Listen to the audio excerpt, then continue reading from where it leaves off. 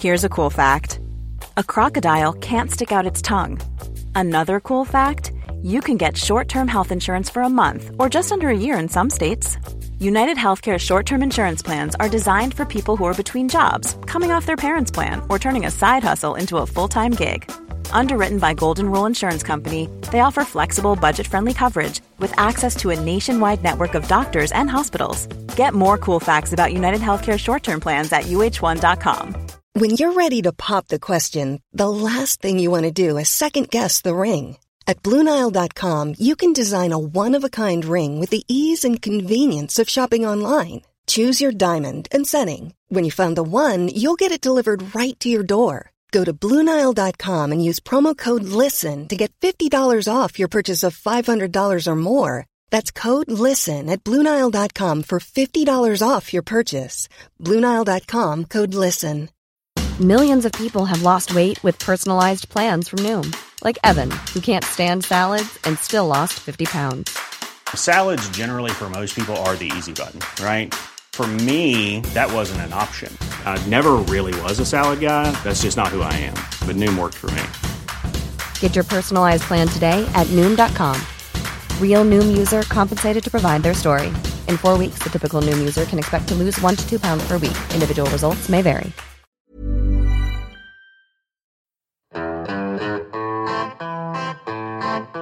Out in the cold, out in the dark, something's lurking at the edge of the park. People be warned, people beware, there's a storm on the rise and it's covered in hair. Hear him cry, hear him howl, looking for someone to disembowel. Claws like a hook, eyes like coal, feet so big they're gonna crush your soul. They call him Sasquatch.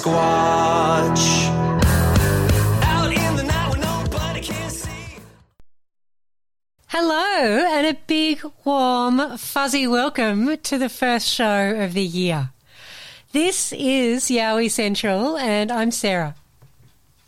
Here at Yowie Central, we explore the latest on Yowie research in Australia.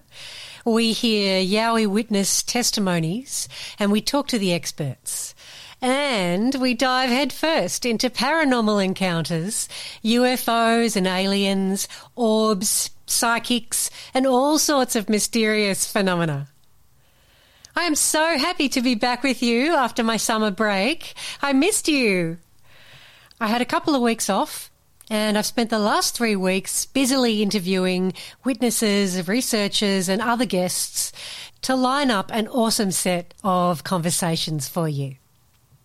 We've got Yowies, Dogman, other weird cryptids, ghosts, negative entities, attachments, UFOs and aliens, starseeds, and so much more. I'm so excited. I hope you are.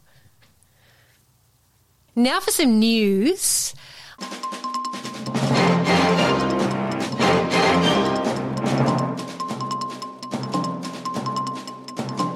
I'm stepping back from doing the show on Main FM for a while to concentrate on growing this podcast. The Main FM crew are excellent people, the most supportive, lovely bunch, and it's definitely the best little station in the nation. But as with all radio gigs, timing and strictly limited show length is essential. And I decided I'd like to spread my wings a bit and not be confined to a set show length of between, 56 and 58 minutes, because I often end up talking to the guests on my show for longer than that. And I either have to cut out juicy stuff or make the show into 2 parts. And I usually find as a listener, I prefer to have the whole shebang in one go rather than a week apart and separated into 2 sections. So this is my very first independent show, and I'm really excited about the future for Yowie Central, and I really hope you'll come on this journey with me.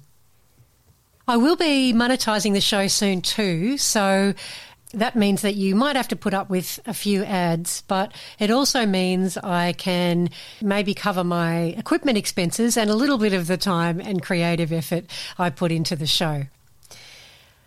I'm also working towards having an extra show a week for members, but that will happen once I've got my new website up and running, and the website will be happening sometime in the next month, 6 weeks. I'll let you know when it's ready to go. So, drum roll, please. First up for the year, we're heading to Ohio in the United States of America. I caught up a few weeks ago with my friends Shane Grove and the Judge from the Shadows podcast. Shane and the other host of From the Shadows, Jason, were guests on the show last year, and they very kindly invited me to be a guest on their show as well. So the Judge actually had a terrifying, and I mean terrifying, dogman sighting when he was a teenager. He's going to tell us all about it this week, and it's absolutely spine-tingling. Just before we get into it, though, I want to send a big hug and all my healing energy to Jason, the other host and producer of From the Shadows. He's not well at the moment, so Jason, if you're listening, I hope you're feeling much, much better soon. I can't wait to hear you back on your show, and sending you lots of love from Australia. Right. Are you ready to get scared? Good. Here's Shane and the Judge.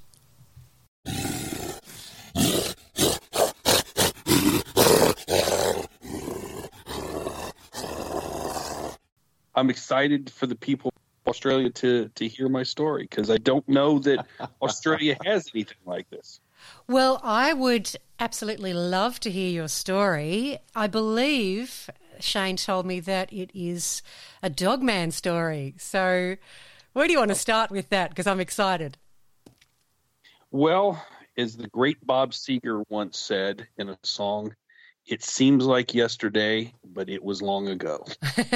Back in 1903. I'm not that old. Come on. So, Judge, why don't you share with the Yowie Central listeners what happened? What's the story? Well, it was mid-'80s.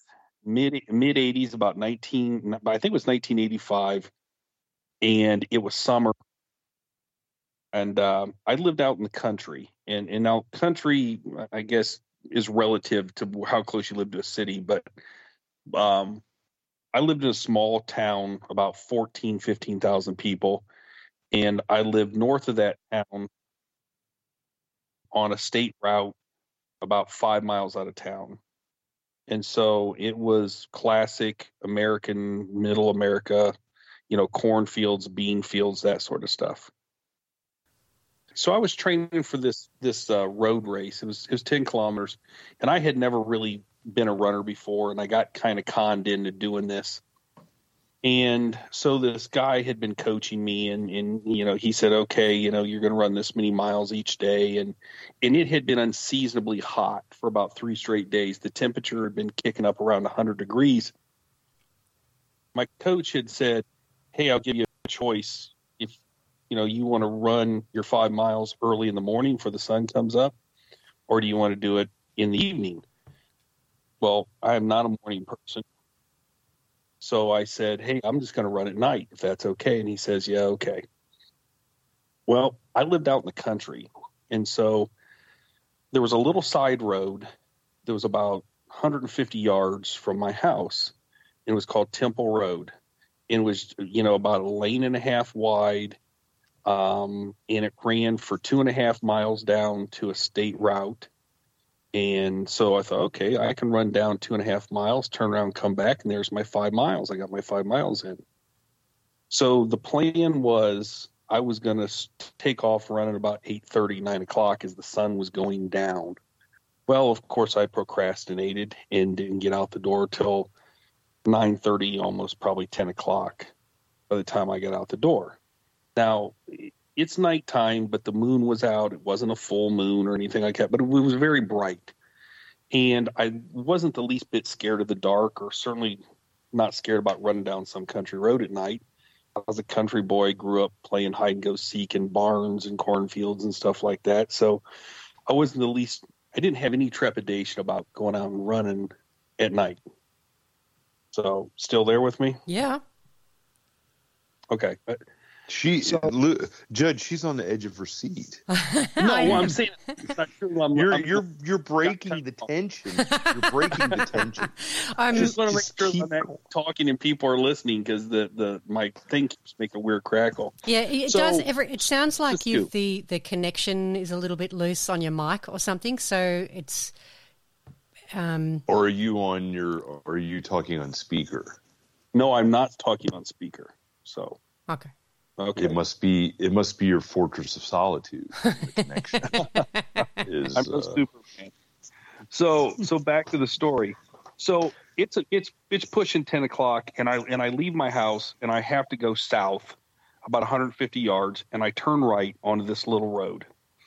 Now, to understand the geography here, on the right-hand side of the road, which would be the north side of the road, it was all cornfield. About 6 feet tall because it was head high to me. 6 feet tall all the way down to the first crossroad, which was a mile. And on the left-hand side was all beans, soybeans, which were only, they stick up about, 18 inches or 2 feet max probably. And there was an old farmhouse that nobody was living in at the time on the side with the beans. So I take off and I'm running. And back in the 80s, there was no iPods or MP3 players or anything like that. It's just me listening to the night sounds. That's it. No headphones on, no Walkmans or anything like that. So I get down to the 2.5 mile mark and I turn around completely uneventful. And on the way back, when I get to the mile mark where I only have 1 mile to go, where that crossroad, the first crossroad was, to my left, which would be on the north, since that's coming back, was a woods. And I couldn't tell you how big the woods was. It was pretty thick, 30 acres maybe of woods. I don't know if it was that big. And then there was the road. There's a little road called Flickinger Road. Then when you cross that road, the bean field started back up again.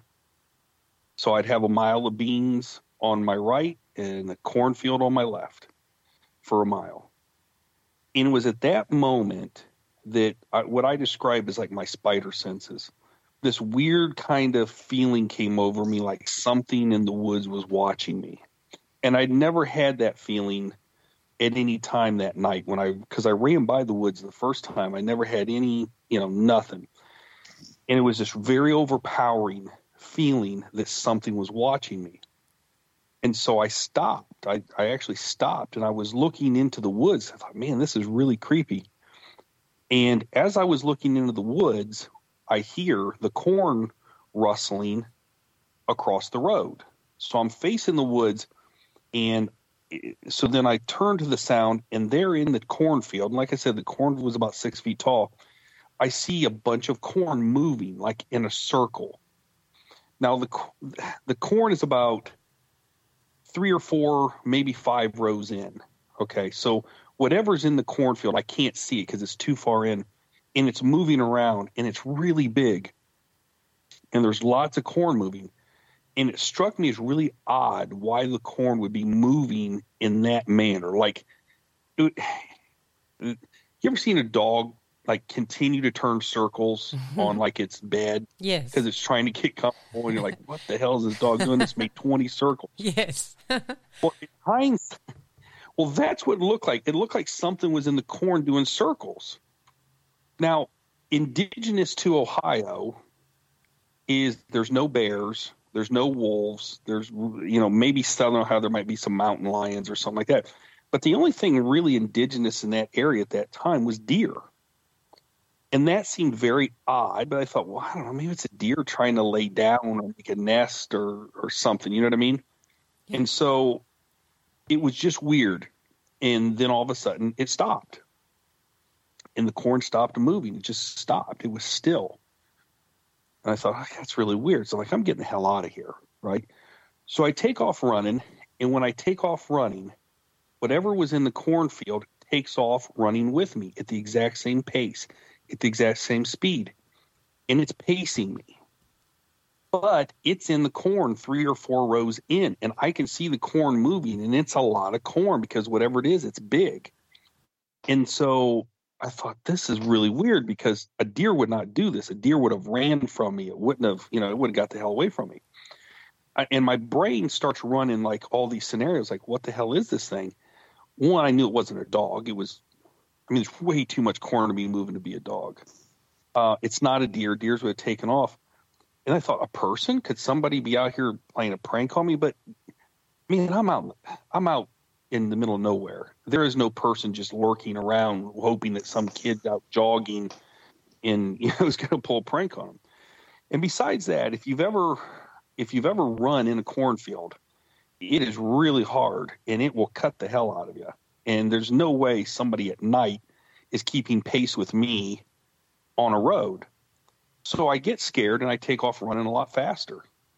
And when I take off running a lot faster, this thing picks up the pace with me, and it's pacing me perfectly. Like it's stride for stride. And so I come to an abrupt stop. Like, the proverbial, I stop on a dime, right? And when I stopped, it stopped perfectly. Like, it didn't run past me 3 feet and double back. It stopped, exactly parallel to me. And when that happened, that's when I really started to freak out, because at that point, I knew that whatever was in the corn could see me or sense me, know my exact location, but I could not see it. And there was nothing that I could think of logically that could do that. So I sat there and just kind of like stared at the corn, fully expecting something to come out, right? You expect this thing's running with you, it's pacing you, and now you stop. You think this thing's going to come out. And so I kind of brace myself for whatever's going to come out of the corn. You see what I'm saying? Yeah. And nothing comes. And the corn is perfectly silent. And it doesn't move an inch. It doesn't move at all.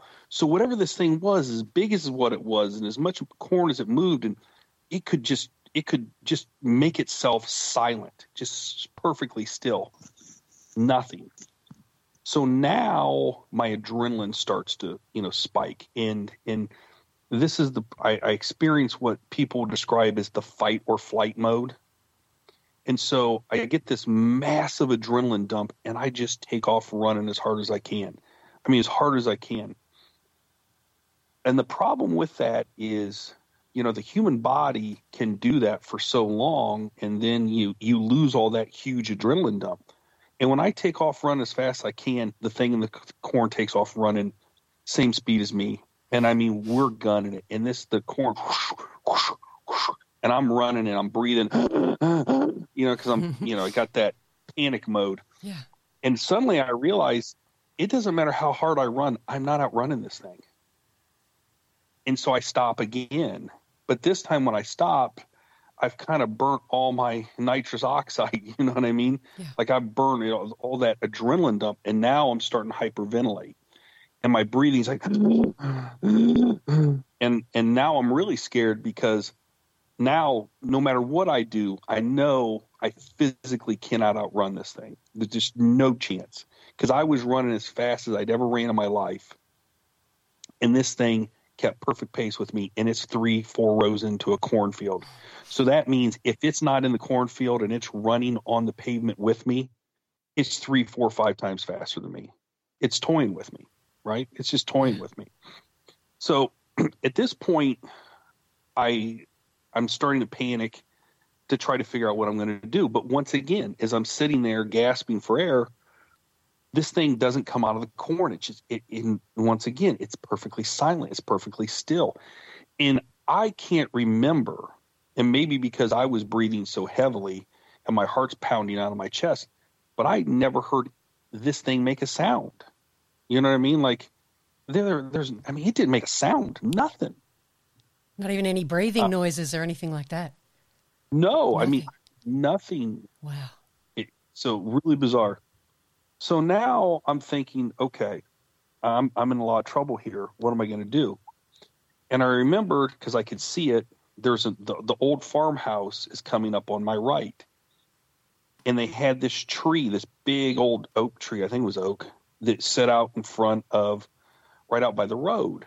And it had lots of limbs on it. And I thought, okay, I'm going to just jog to this farmhouse and I'm going to climb this tree and I'm going to go as high up as I can to get away from this thing, whatever it is. And I'll take the high ground. And maybe if I get high enough, I'll be able to look down in the corn and see it. And if I have to sit in this tree all night, I'll sit in the tree all night. You know what I mean? Like I'm to the point where, I'm going to do whatever I can. So I take off jogging. And when I take off jogging, the thing in the corn takes off jogging with me. And once again, it just stays perfect pace with me. It doesn't get ahead of me. It doesn't lag behind me at all. It is running perfectly parallel with me. And when I get to the farmhouse, I look, and somebody had dehorned the tree. They had trimmed all the branches off. Oh, no. And I don't know why. I don't know whether it was because of electrical lines or phone lines or whatever they did, but they had cut all the damn branches off all the way up to like a certain part, and there was no way I could climb this tree. I mean, there's just no way. So now I've got a half mile to go to get to the state route that I lived on. And so I start thinking to myself, okay, I just started walking. When I got to that point, I just started walking. And the thing in the corn just walked with me. And I don't know how far I walked, whether it was 25 yards, 50 yards, you know what I mean? I doubt it was 100 yards. I doubt I walked that far. But my mind started thinking, okay, what am I going to do? Because for me to go home, I'm going to have to get to the highway and turn left. So I'm going to intersect with this thing because the corn did not run all the way up to the road. So there, you had the road, and then there was like a ravine ditch, and then there were some wildflowers and weeds, and then there was the corn. And so there was probably 30 feet, maybe 40 feet of weeds before the corn picked up. So I know if I'm going to go left to go to my house, that corn's going to end, and I'm going to run right into this thing, whatever it is. So I remembered that one of my good friends lived to the right, about 200 to 250 yards down on the same side of the road I did. So I'd have to cross the road to get to his house. And I thought to myself, okay, there's a bean field here. What if I just cut diagonally across this bean field to try to get to his house and put as much distance between me and this thing, whatever's in the corn? But I realized, being a farm kid, the way the rows of beans were planted, and I don't know if any of your Australian listeners are familiar with bean fields, but to try to cut across those beans would be almost impossible. You'd get tripped up. You couldn't run across them. You guys have soybeans in Australia? Yes, we do. I'm pretty sure we do. Yeah. So any listeners would know what I'm talking about. It would just be practically impossible to cut across the rows of beans. And the other thing I was thinking, and keep this in mind, this is a 15-year-old kid thinking, not a 50-year-old guy, is that I remembered, and this sounds silly, but back in elementary school and like in gym class, when you played tag, and just because some kid was faster than you didn't always mean he could tag you, because if you were, you could juke and run and turn and twist and stuff like that. And I thought to myself, if I'm on concrete, I can be like I'm playing tag. If this thing would run out of the corn at me and try to grab me, maybe I could twist, jerk like I did playing tag. But if I was in the bean field, there's no way I could maneuver. I would just fall down and it would be on top of me. So I decided not to try to cut across the bean field. And I decided I was just going to jog very lightly to conserve energy until I got to the road, to the highway. And then I was going to sprint right and head to my buddy's house. But one of the things I had to worry about was that highway at the time was really busy with semi trucks. And if anybody wants to look on a map in Ohio where this takes place, it runs, that State Route 4 runs up to Lake Erie, and there's amusement parks and there's boating and camping. And so during the summer, it is a highly traveled highway by people. And so one of my concerns was, I try to run across this road and I get splattered by a semi truck or somebody coming and going from the lake. So I knew I had to time this up because I didn't want to have to get to the road and have to come to a complete stop and lose all momentum. Because like I said, there was about 30, 40 feet before you get to the road where that corn's going to stop. So I start jogging and I quit walking. I start my jogging and this thing starts running with me again, and it's pacing me the whole way, and I'm getting closer, and I'm like, okay, I'm gonna be like shooting out of a cannon when I know that I can cross the road and not get hit. I'm gonna shoot across this thing as fast as I can, and I'm not looking back. I'm not gonna look and try to make it. Well, as I got close to the highway, I looked to the left and I saw a semi truck coming, but it was far enough down that I knew I could get across.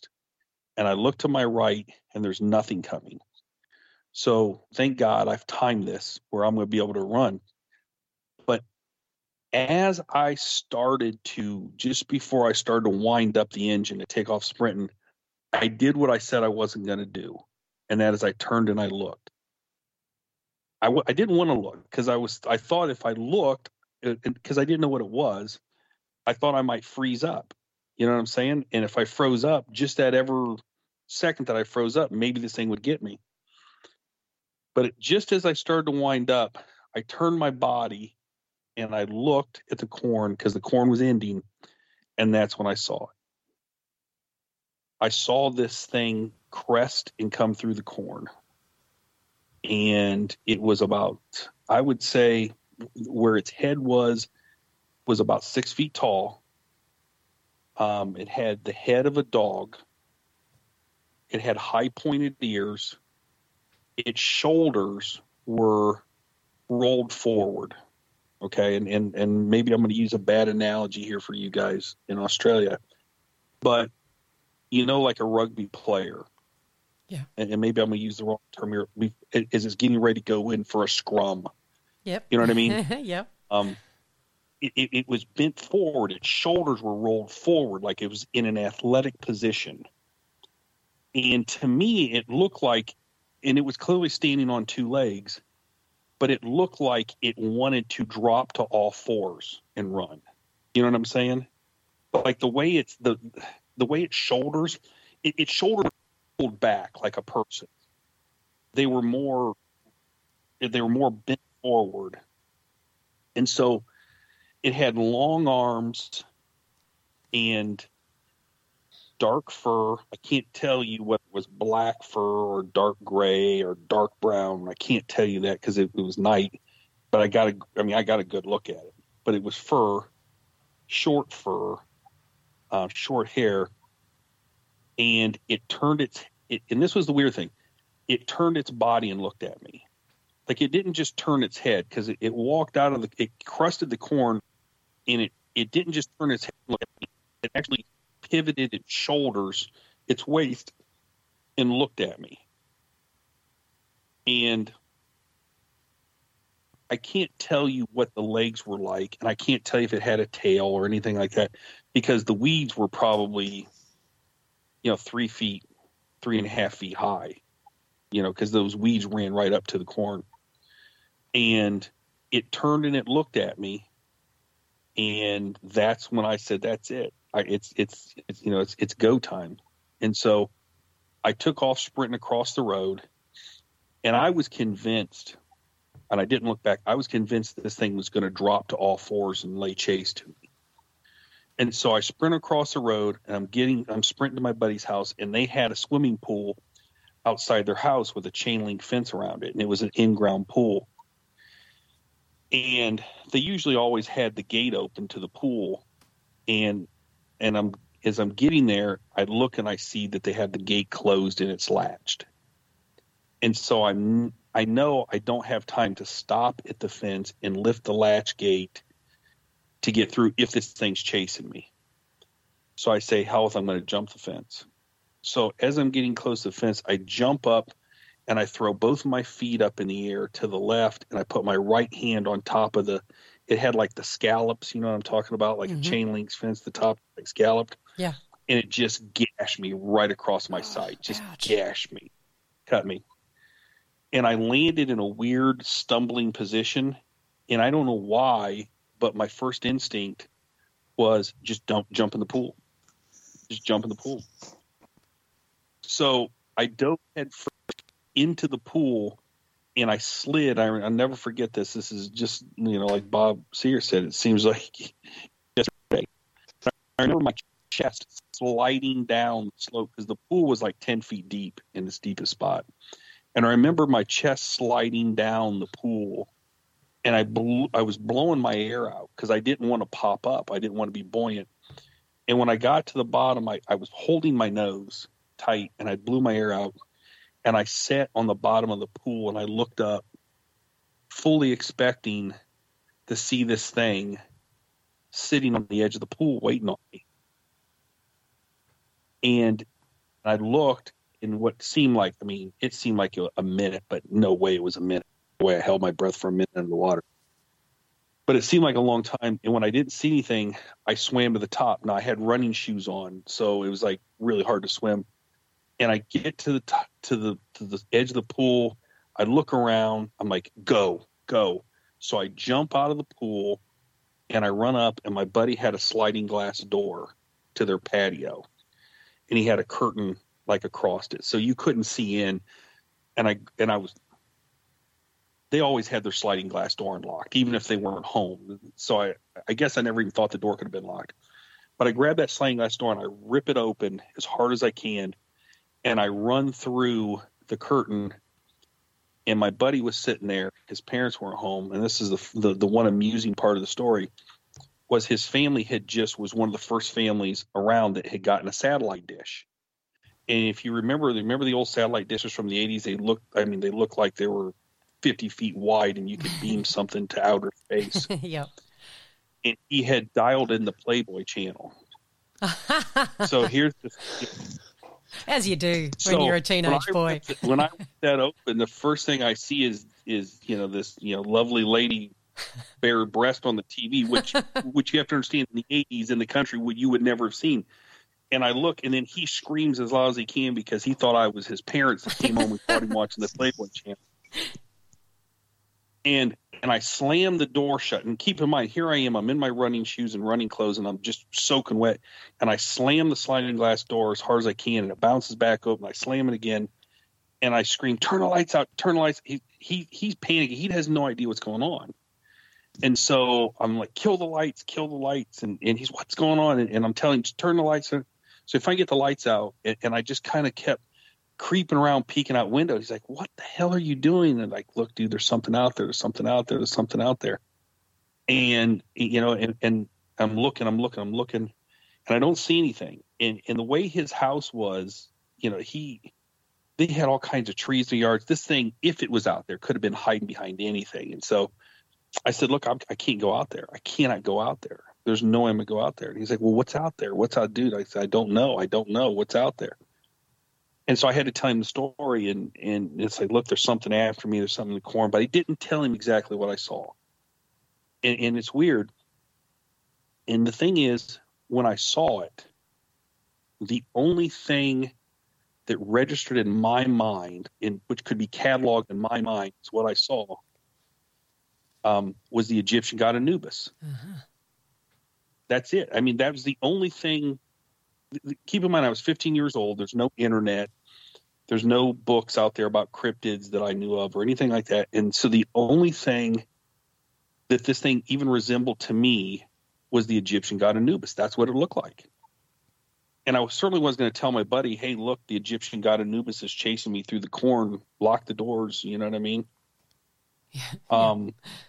And so I didn't tell him. And so what's interesting is, the very next night, I played cards with Grover here, and I tell everybody the story, and I leave out what I actually saw. And the reason why I did that was because I didn't figure anybody would believe me.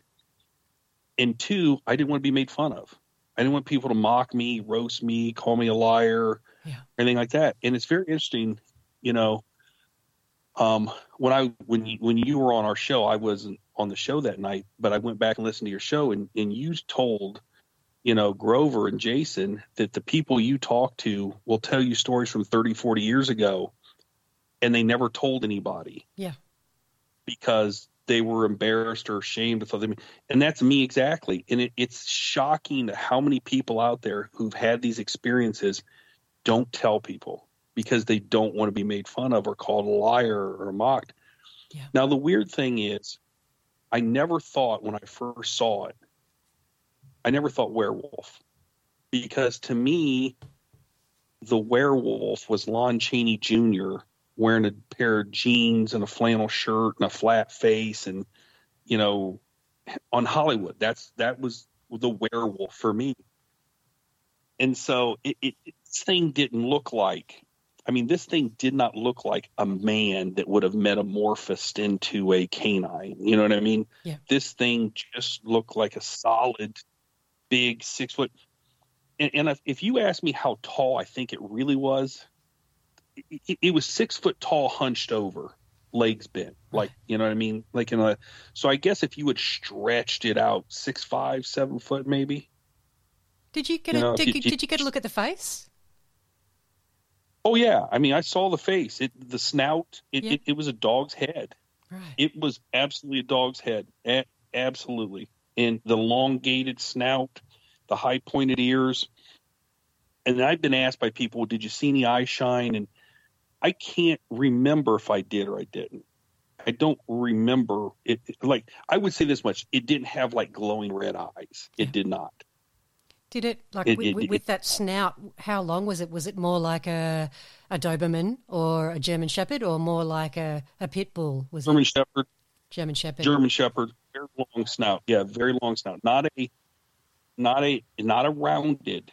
It was not a rounded snout like a pit bull. It was a Doberman German Shepherd snout, long face, very high pointed ears like a Doberman.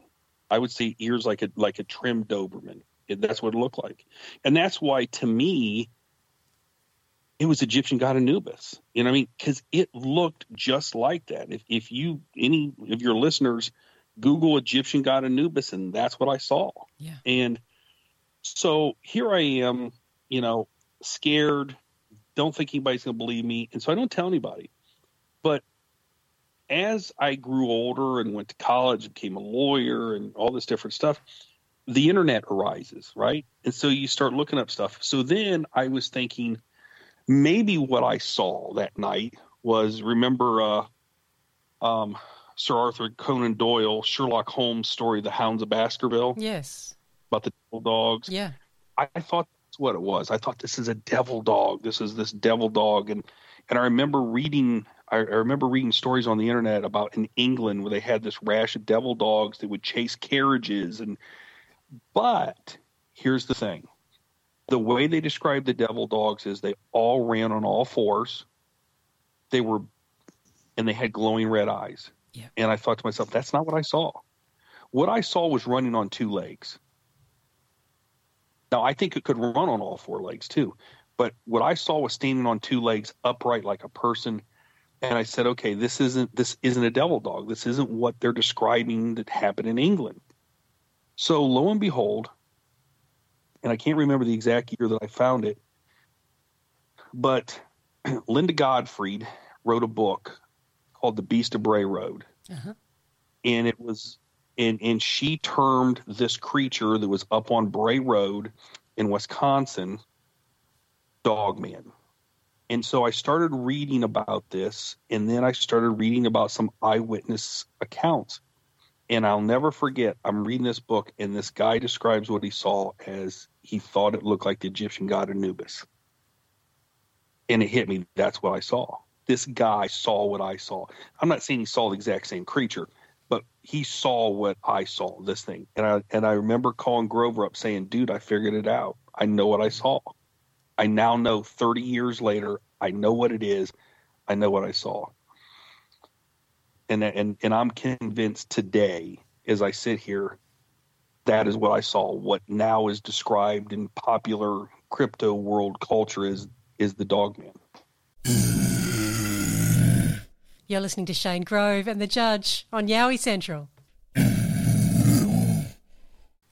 And it was clearly playing with you, really, because it, you know, if it wanted to get you, it could quite easily have done that. That's an interesting story, because I was on a plane one time, and I was sitting next to this guy, and I was reading a cryptid book, and he, you know how it is on a plane, right? And this guy kind of looks over at me, and he's, hey, what are you reading? I'm like, hey, you know, blah, blah, blah. And then lo and behold, I'm telling this guy the story, okay? Because I'm on a plane with this guy. The story, and he says, man, it's a good thing you didn't turn left. And I said, yeah, I know, because I would have ran right in this thing. He goes, nah, you don't get it.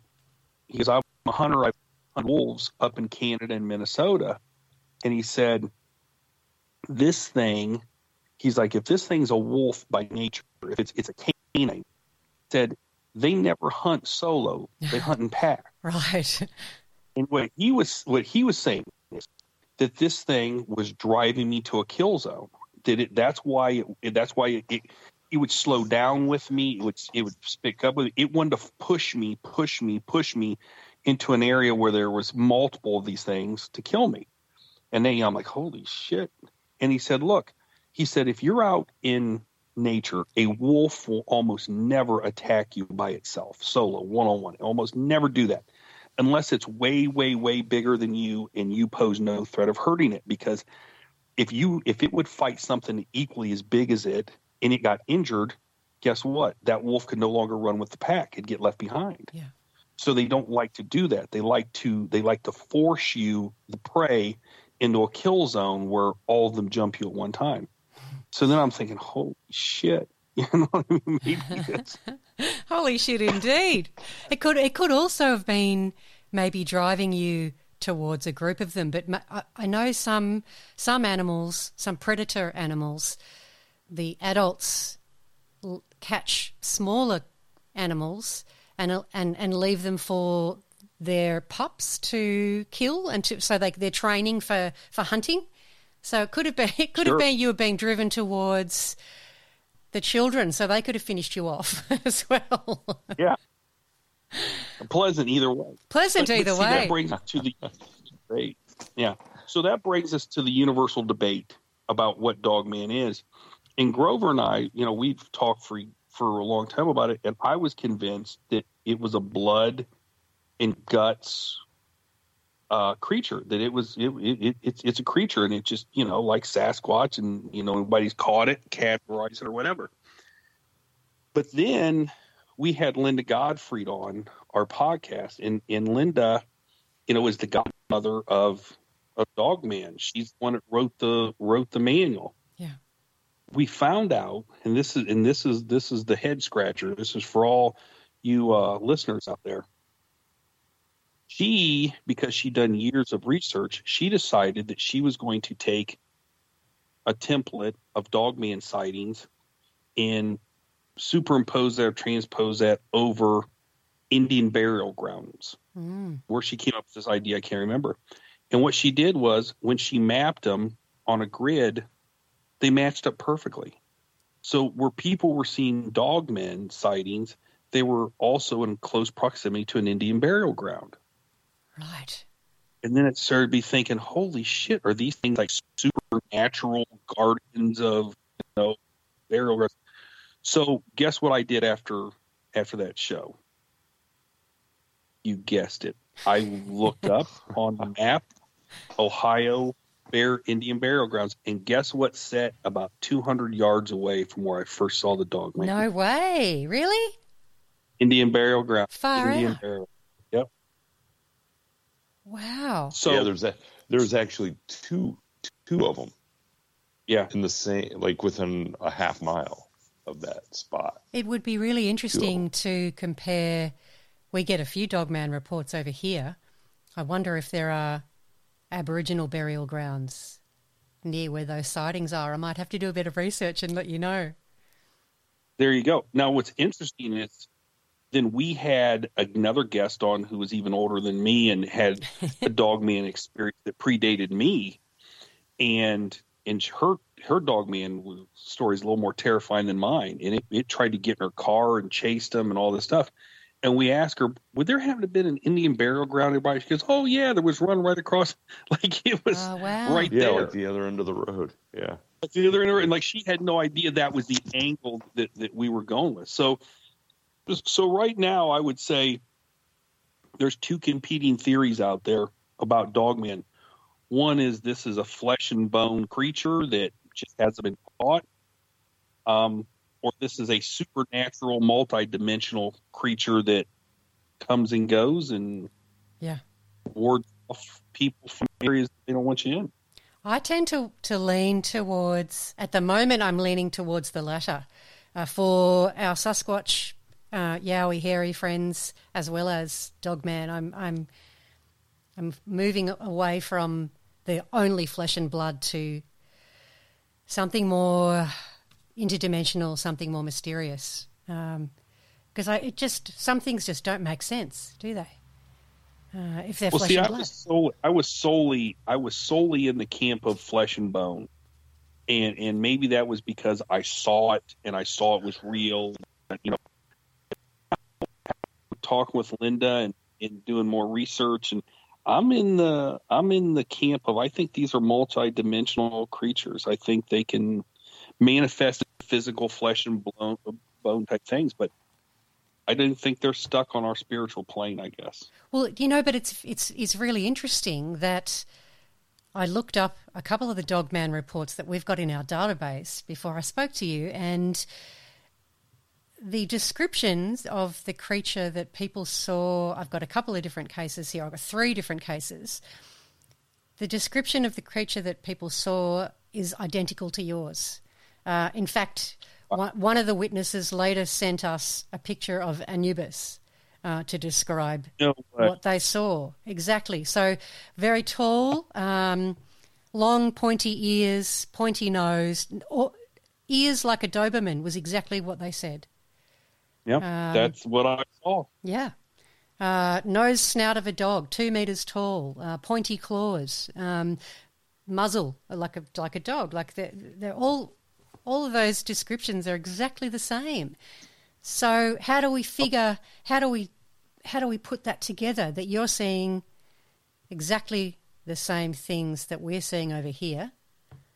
Right, because you think about Australia as a continent and think about that there's just, I mean, there's not kangaroos in Ohio, okay? There's not. You think about how would there be if this was a flesh and bone creature, how would it be there and here? And then in Michigan and Wisconsin and all these other places, you know what I mean? If it was just a regular run-of-the-mill, you know, animal that science hadn't caught yet and classified. Yeah, and how does it evolve from?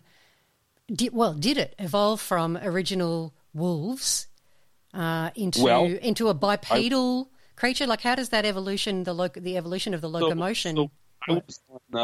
So as I was on Sasquatch Chronicles, very famous podcast. Yeah. And Wes. You know, I've never heard of that. I've never heard of that. Who's she? Yeah. So Wes was telling me that he had done some research into Dogman, and these things date all the way back to Mesopotamia. That some of his theories is that the Egyptians copied Anubis from these Mesopotamian Dogman creatures. Right. That these things been around for thousands of years. That the Mesopotamians worshipped them. They were around that the Egyptian culture adopted that. And if you think about Anubis being god of the underworld and that kind of stuff, well, that kind of lines up with burial grounds and things like that. Doesn't it? Yes. When you're ready to pop the question, the last thing you want to do is second-guess the ring.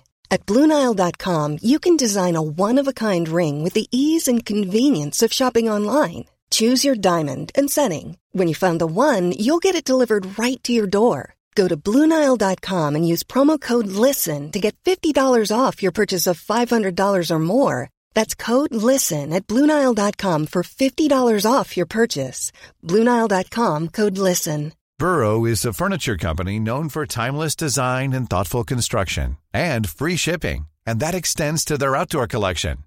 Their outdoor furniture is built to withstand the elements, featuring rust-proof stainless steel hardware, weather-ready teak, and quick-dry foam cushions. For Memorial Day, get 15% off your Burrow purchase at burrow.com/ACAST and up to 25% off outdoor. That's up to 25% off outdoor furniture at burrow.com/ACAST.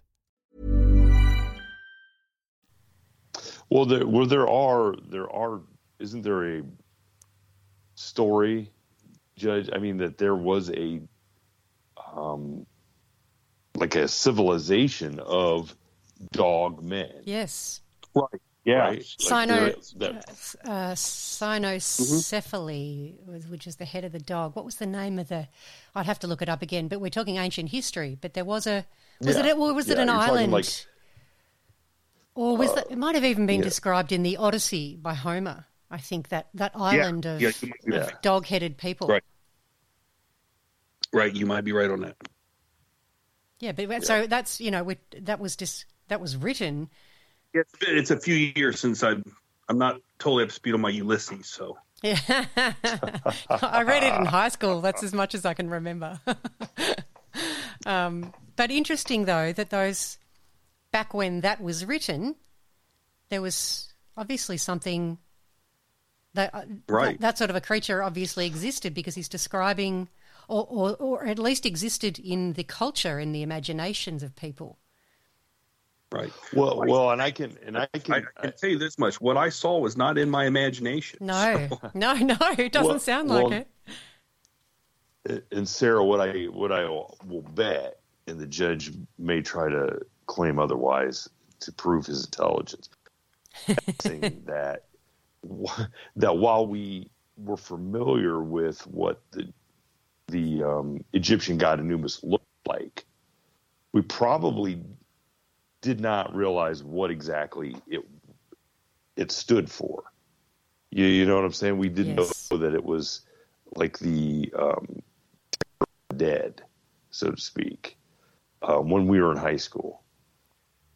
Yeah, I mean, I just knew, and I can't tell you why I knew the Egyptian god Anubis in the first place, whether I saw it in a textbook or, I couldn't tell you, but I just knew what it looked like just from pictures. Yeah. Yeah, but didn't know anything of the history. I can only imagine. I can only imagine seriously how you felt when you looked at it and it turned around to look at you, directly at you. Talk about needing clean underpants. Well, the strange thing about it is, and this is in hindsight. At the time, I didn't think this, but since I've relived it in my mind, it walked out of the corn, and it didn't just turn its head and look at me. It turned its entire torso to look at me, like it swiveled at its waist, which seemed very undog-like. You see what I'm saying? Did it have a really? We've actually heard that movement described by a lot of Yowie witnesses, with the thought being that because they don't, their neck muscles are so thick, they don't appear to have much of a neck at all, that they don't have the flexibility to turn their head over their shoulder, so they turn their whole body instead. Oh, interesting. And you know what else? And I left out its chest. The one thing that stuck out at me, besides its rolled shoulders, was the massiveness of its chest. And this is the best way I could describe it. Do you know what a dachshund's chest looks like? I mean, like a miniature dachshund. A miniature dachshund. Yes. Well, a miniature dachshund has this massive muscular chest that protrudes out. And that's what this looked like. It looked like a dachshund's chest. Yeah, right. How it sticks out, like muscular. Right. That is fascinating. That's the first time I've heard that described, actually. That's really that's really interesting. And where was I hearing? I can't remember where now. It's a long time ago that I heard this, but somebody was looking at how a dog man could possibly walk bipedally, walk on its 2 feet. And it had something about how you've got a standard dog has its little paw on the ground, and then there's a joint a little bit further up. Is it called the hock or something like that? Right. Yeah, it's like an ankle, but it's backwards. So that bit comes down to meet the ground, so that you've got the pads at the front of the foot, and towards the back you've got that hock bit that is usually elevated on a dog, but is actually on the ground with a dog man. I don't know if that's. Now, see, I couldn't see whether its knees bent forward back. The weeds were too high up on it, but there's a city called Mansfield, which is about 25 minutes from where we live, and there was a trailer park there where some eyewitnesses saw 2 German Shepherd looking creatures walking and running on 2 legs, had been digging in garbage area like back-to-back nights. And when people came out and like yelled at them or whatever, and they ran off, and I think, if my memory serves me correctly, their legs were bent backwards. The joints were backwards. And there was a clicking sound when they ran, like a click, click, click, click, click. Oh. And it was in one of Linda Godfrey's books, and they talked to a veterinarian or something and said, yeah, that clicking sound is very common in canine because their cartilage or something wears. Oh, right. Oh. Yeah, but but they were 2 of them tall, 6 foot tall, and they ran on 2 legs. How very strange. How very strange. Have you haven't seen one since that time? No, thank goodness. No, so some people are like, this is the thing that really kind of weirds me out about people is that you see all these shows and people are like, we want to go out in the woods and find Sasquatch or Dogman. Like, why the hell would you do that? I mean, imagine this. If I told you, I said, hey, listen, there is an escaped Bengal tiger in these woods. You guys want to go in there and see if we can see it, take a picture of it? Yeah, it's crazy. Would you do that? No, you wouldn't. What if I just told you, hey, listen, there's a silverback gorilla that escaped. Not even that, a chimpanzee. Have you heard about chimpanzees ripping people's faces off and stuff? Yeah. Well, you wouldn't do it because you'd be like, no, these things are dangerous. So you're talking to Sarah. Everything in Australia can kill you. And exactly. She's not. I mean, a fly can probably kill you in Australia if you're not careful. Everything's poisonous here. But it goes back to saying is that I've never went looking for one, and I have no intentions of if somebody said, hey, look, there's been some recent dogman sightings. You go look. I'd be like, no, I'm not doing that. No. I won't go out camping by myself. No way. I used to, but not anymore. No, I've heard way too many scary stories now. Way too many. Yeah. So, but the other thing about dogman in our area is if it was flesh and bone creature, there's so much livestock and deer and farms and these things could subsist easily, and nobody know. Yeah, exactly right. Well, the other thing that that I have thought about is where we live is not. I mean, there's not like 500 acres of woods, okay, at any one spot where we're at. I mean, it's pretty open fields, small patches of woods, and there's a lot of hunters where we live. A lot of farmers, a lot of hunters. So if this thing was a real flesh and blood creature, I don't know how it would survive, because this isn't like going out into the middle of the Pacific Northwest or, looking for Sasquatch. Yeah, this is a place where there's eyes on the field, eyes in the woods all the time. Yeah. So to me, that's why this thing is not a flesh and blood creature, because I just don't think it, while there is plenty for it to eat, there's plenty to kill it too, Yeah. So it's just. Here's the thing, echoing what Grover's saying on that. If you would go to Google Earth and you look up Bray Road in Wisconsin, and then you look up Temple Road in Bucyrus, they look exactly the same. Right. Hey, Seth Breedlove. Yeah. Seth Breedlove, who has been on Bray Road, said that as much a couple weeks ago. Like, this looks just like Bray Road. Yeah. So Wisconsin, where they have the original, it's not really, Mike's story predates Bray Road by 8 or 9 years, but same geographical locations, not that big woods, farms, hunters. Yeah. If these were flesh and bone things, you'd think somebody would shoot one. Yeah. Yeah. And I think it explains the fact that the possibility that they're interdimensional and they're not always here makes more sense to me. It could potentially explain why no one has come up with a dead one for people to examine. Right. People talk about shooting them and not actually doing any damage whatsoever. How do you do that if it's a real flesh and blood creature? Well, and if you follow along with Linda, and she's in this camp because she's seen them, is that there's sightings of orbs, these glowing orbs, in close proximity in time to Dogman. Yeah. Up on Bray Road, they've seen these, where there's lots of Dogman sightings of these orbs. And so do these things basically, are they able to traverse from our dimension to their dimension through these, energy orbs, or, I don't know. I don't know. But I really have an opinion on that yet. No, and I've certainly thought about that, because we often get orbs reported in conjunction with Yowies. Mm-hmm. Same people see them at the same time, or very soon after, or soon before.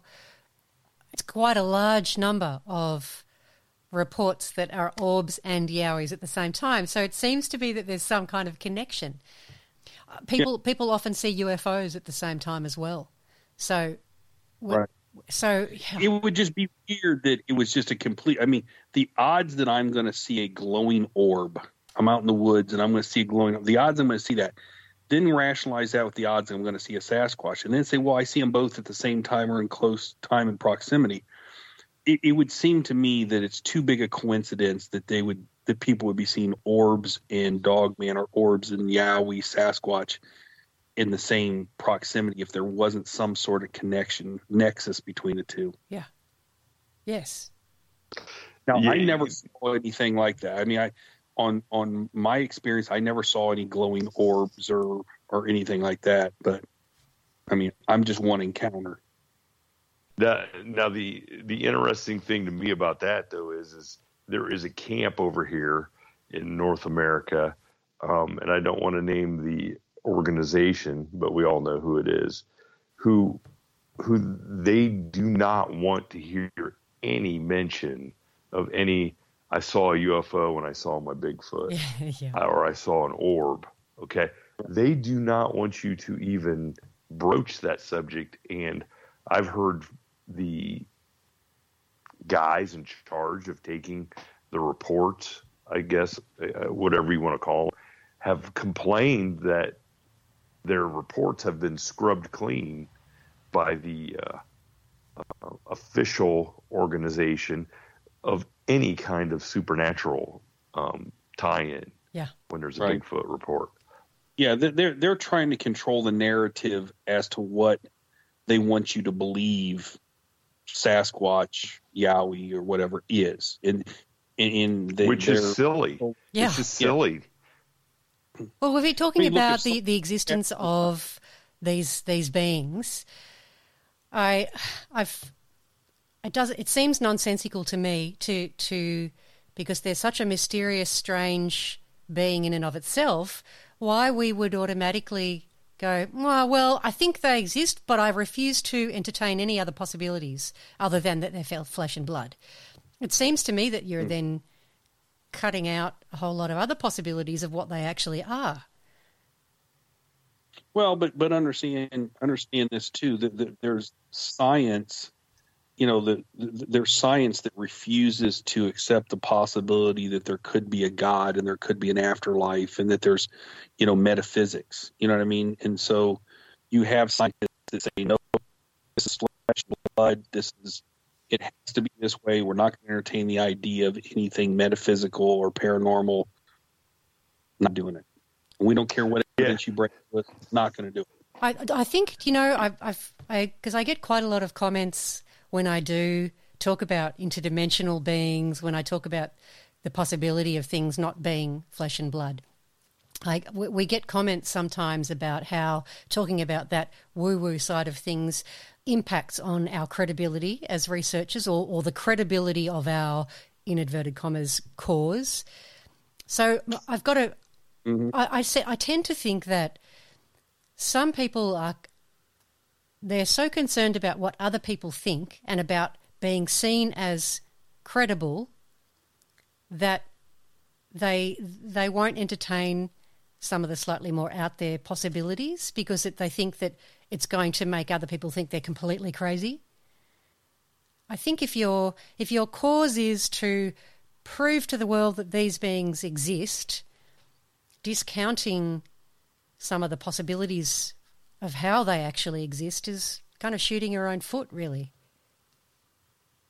Well, the ironic thing is that you don't. Everybody, there's going to be a certain amount of people who think you're crazy no matter what. Yeah. So why are you trying to sound a little less crazy? Exactly. That's what people. I mean. It's kind of it's silly. I would be interested. I would be interested if for you to run a poll and on your podcast, and we run a poll on ours. On our maybe After the Shadows or something. And say, okay, how many people think that Sasquatch is completely made up, doesn't exist, but you just enjoy hearing it? How many people think that Sasquatch is a flesh and blood? It's a creature, just hasn't been discovered yet. We'll eventually catch one, blah, blah, blah. Versus what percentage you think that there's some sort of paranormal, supernatural, interdimensional component to it. Just get a feel for what people out there actually think, anonymously. Yeah. Yeah. Well, I can probably predict the answer though. Well, I don't know if I could tell you the proportion of, but there'll be definitely people firmly in both camps. That's for sure. I'll give you a good example, a real life example. Giant squid. Yes. Okay. Nobody believed giant squids were real. They were creatures of folklore that sailors told to their families and et cetera, et cetera. And so back, the famous sinking of the Lusitania, which got the United States into World War I. Lusitania ship got sunk by a German U-boat. There were people that were in the water waiting to be picked up, and there were eyewitnesses that described a giant squid coming up and taking people under.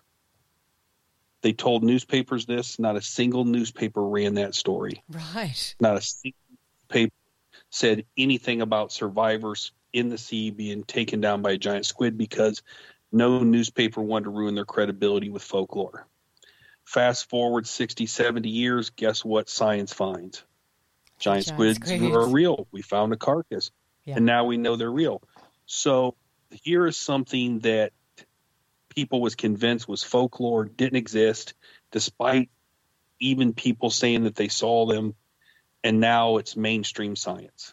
Now it's mainstream, giant squids are real, oceanography, da-da-da-da. So will we ever get to that with Sasquatch, Yowie, Dogman, things like that? I don't know. I don't know. It depends on, I guess the answer to that might depend on what they really are. If they're supernatural in nature. If they're supernatural in nature, they'll be... I don't think we're going to get about it.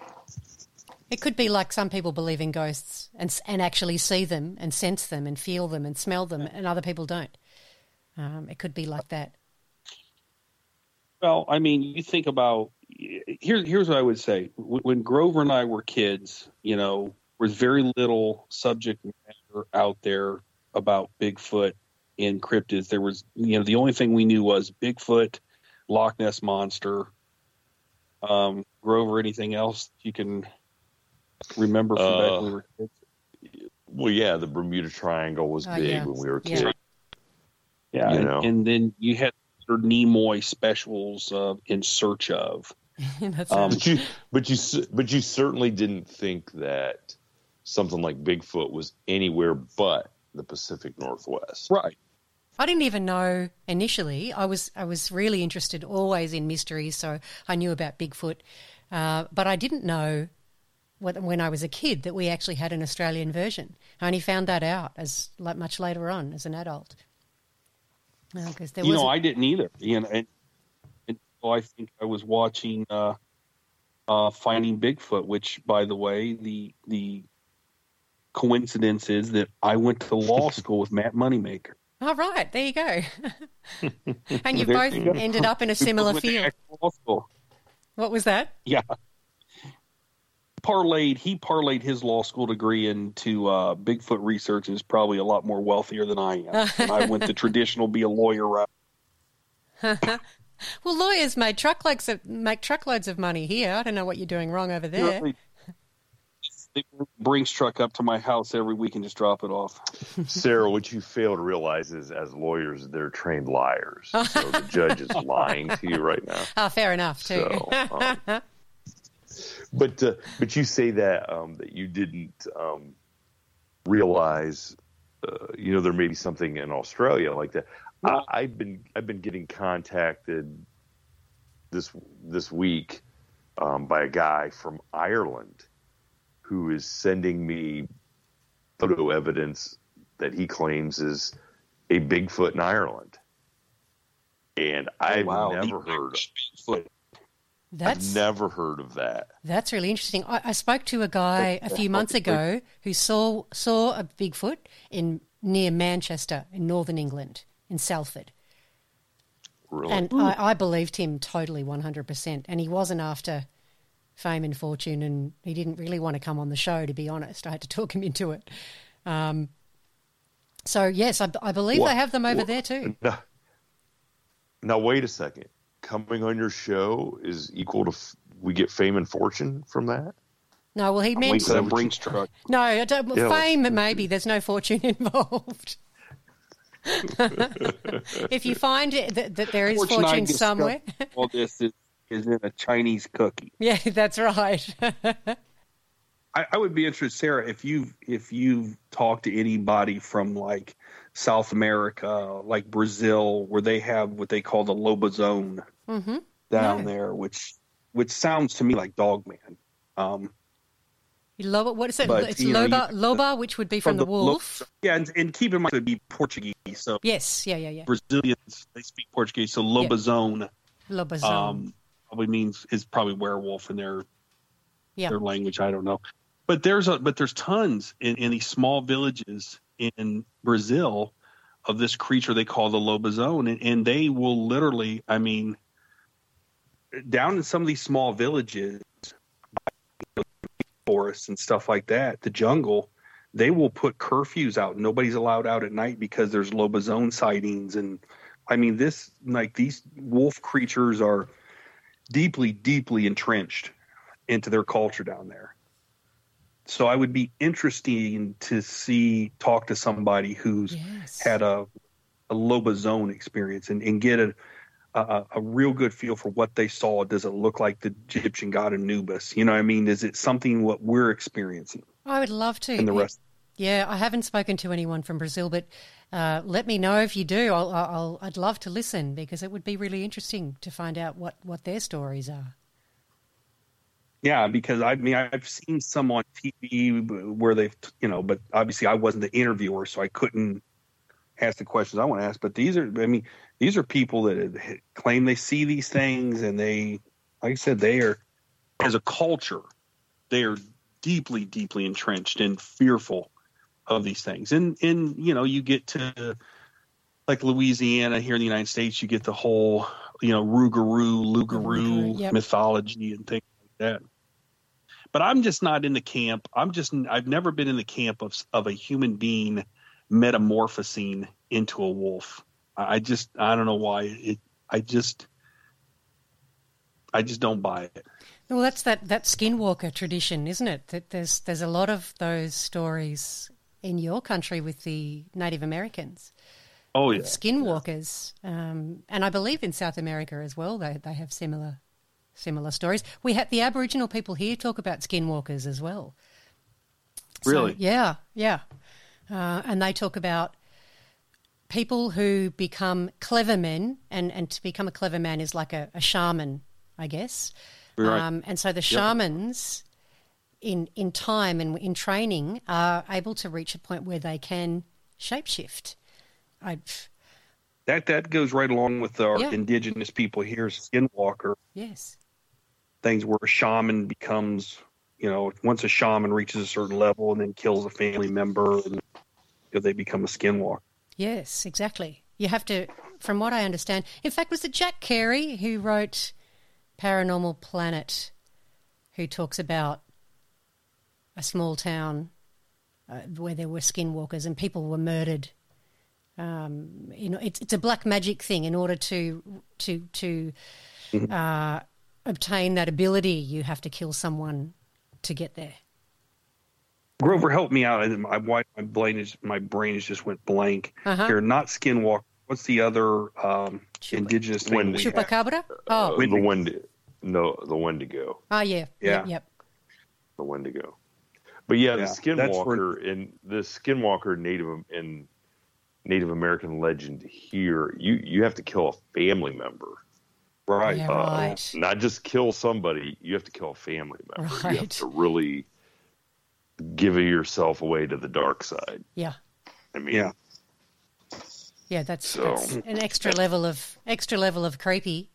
Of course. Yeah. Why not? If you're gonna go a little crazy, you might as well go a lot. The whole go all in. Yeah.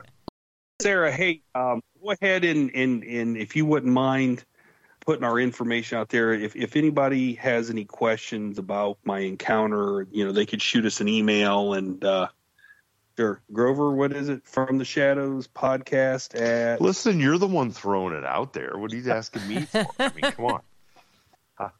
If anybody does want to contact us, they can get a hold of us on Facebook on After the Shadows is the easiest way. It's called After the Shadows. It's a Facebook forum that we have. Or they can find me on Instagram at Shane Grove Author, or the From the Shadows podcast Instagram. Or they can go to our website, fromtheshadowspodcast.com, and there's a contact tab there, and they can just send us an email.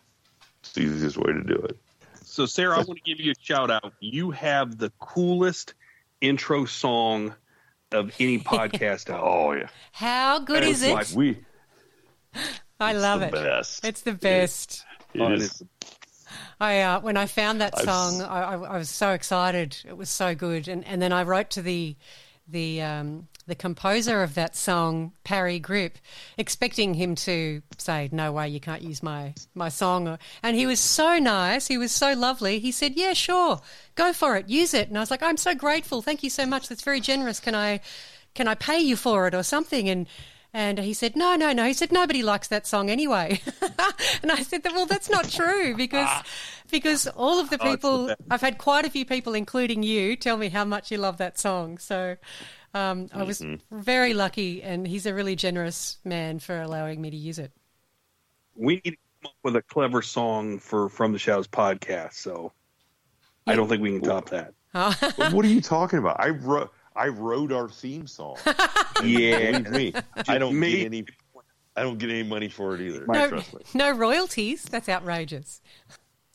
I got into podcasting, being a guest on the show, because one, I had no interest in making any money off anything, but I just thought that I told my story that could inspire other people who were similarly situated, who were too, I guess, embarrassed or afraid to be ridiculed, I would inspire them to come out and tell their story.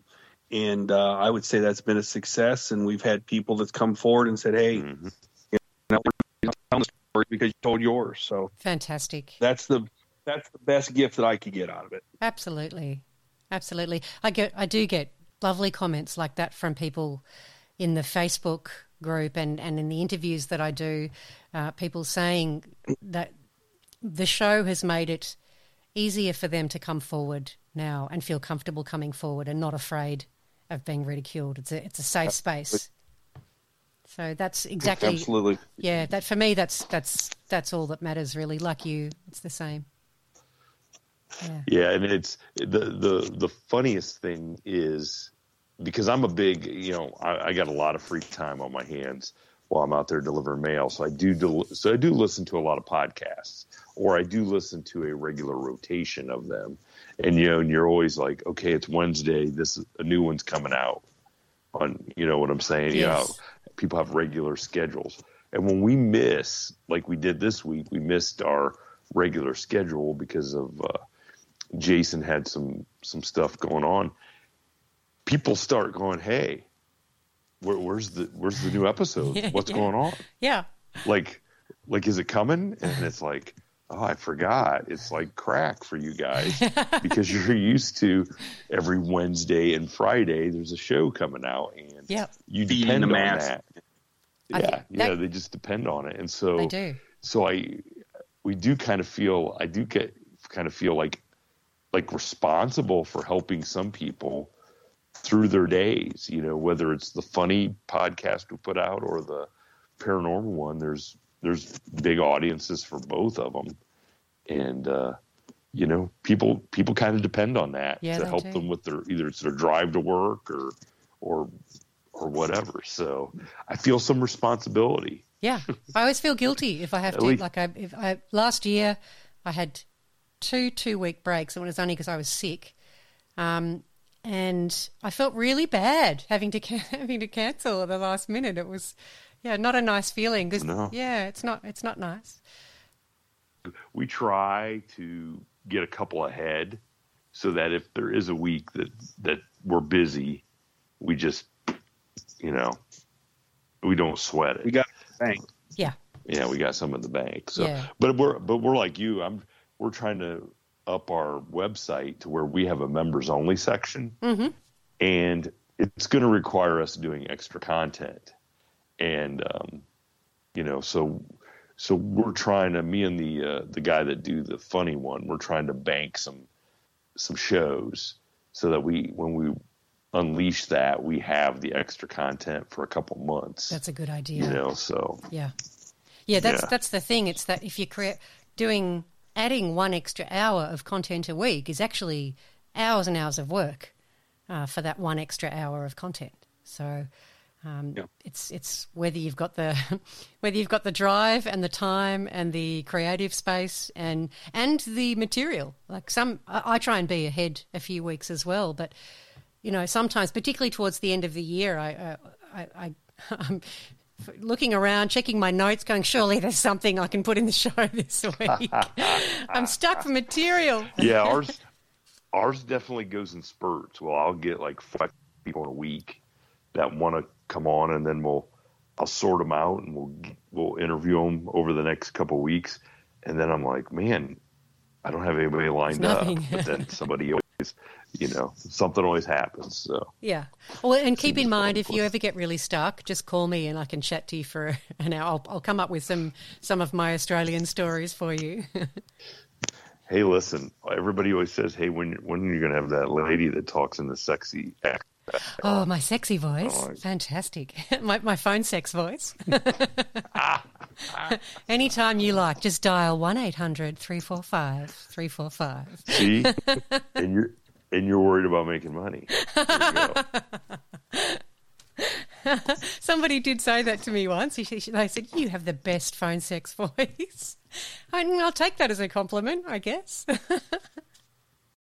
It was an absolute joy talking to you. An honour to have you back on Yowie Central.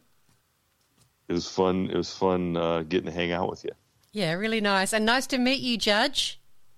Pleasure. And I'll I enjoy your show when I catch it, and I hope that some of your Australian listeners enjoy my encounter. And like I said, if they have any questions, have them email me, and I'll get back with them straight away. Will do.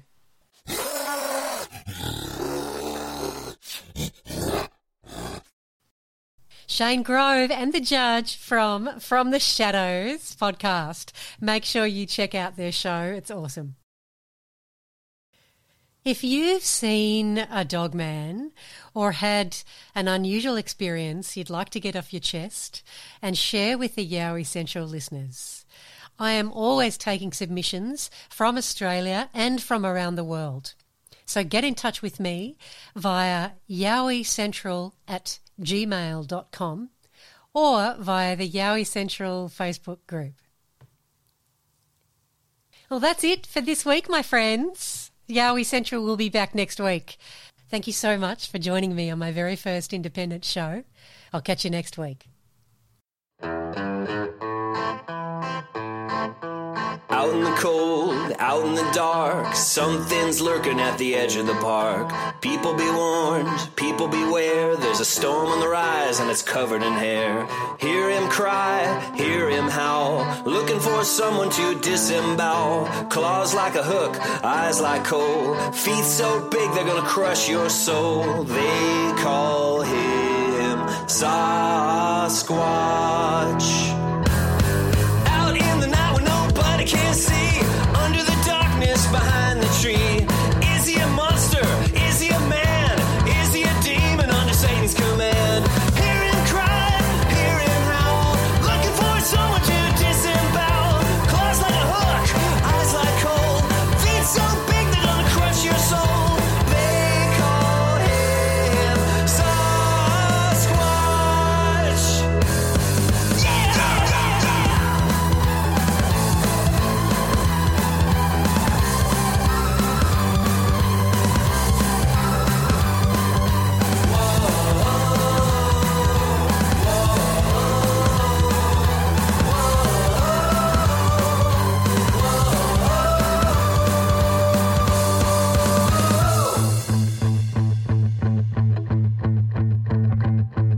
You might be rich, you pretty young thing, better hide the glint of your diamond ring. Your fancy jacket won't be worth a dime when you're sucking the blood right out of your spine. Hear him cry, hear him howl, looking for someone. Hey, it's Danny Pellegrino from Everything Iconic. Ready to upgrade your style game without blowing your budget? Check out Quince. They've got all the good stuff, shirts and polos, activewear, and fine leather goods, all at 50 to 80% less than other high-end brands. And the best part? They're all about safe, ethical, and responsible manufacturing. Get that luxury vibe without the luxury price tag.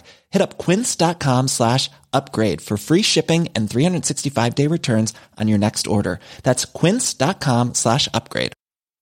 Even when we're on a budget, we still deserve nice things. Quince is a place to scoop up stunning high-end goods for 50 to 80% less than similar brands. They have buttery soft cashmere sweaters starting at $50, luxurious Italian leather bags, and so much more. Plus, Quince only works with factories that use safe, ethical, and responsible manufacturing. Get the high-end goods you'll love without the high price tag with Quince. Go to quince.com/style for free shipping and 365-day returns.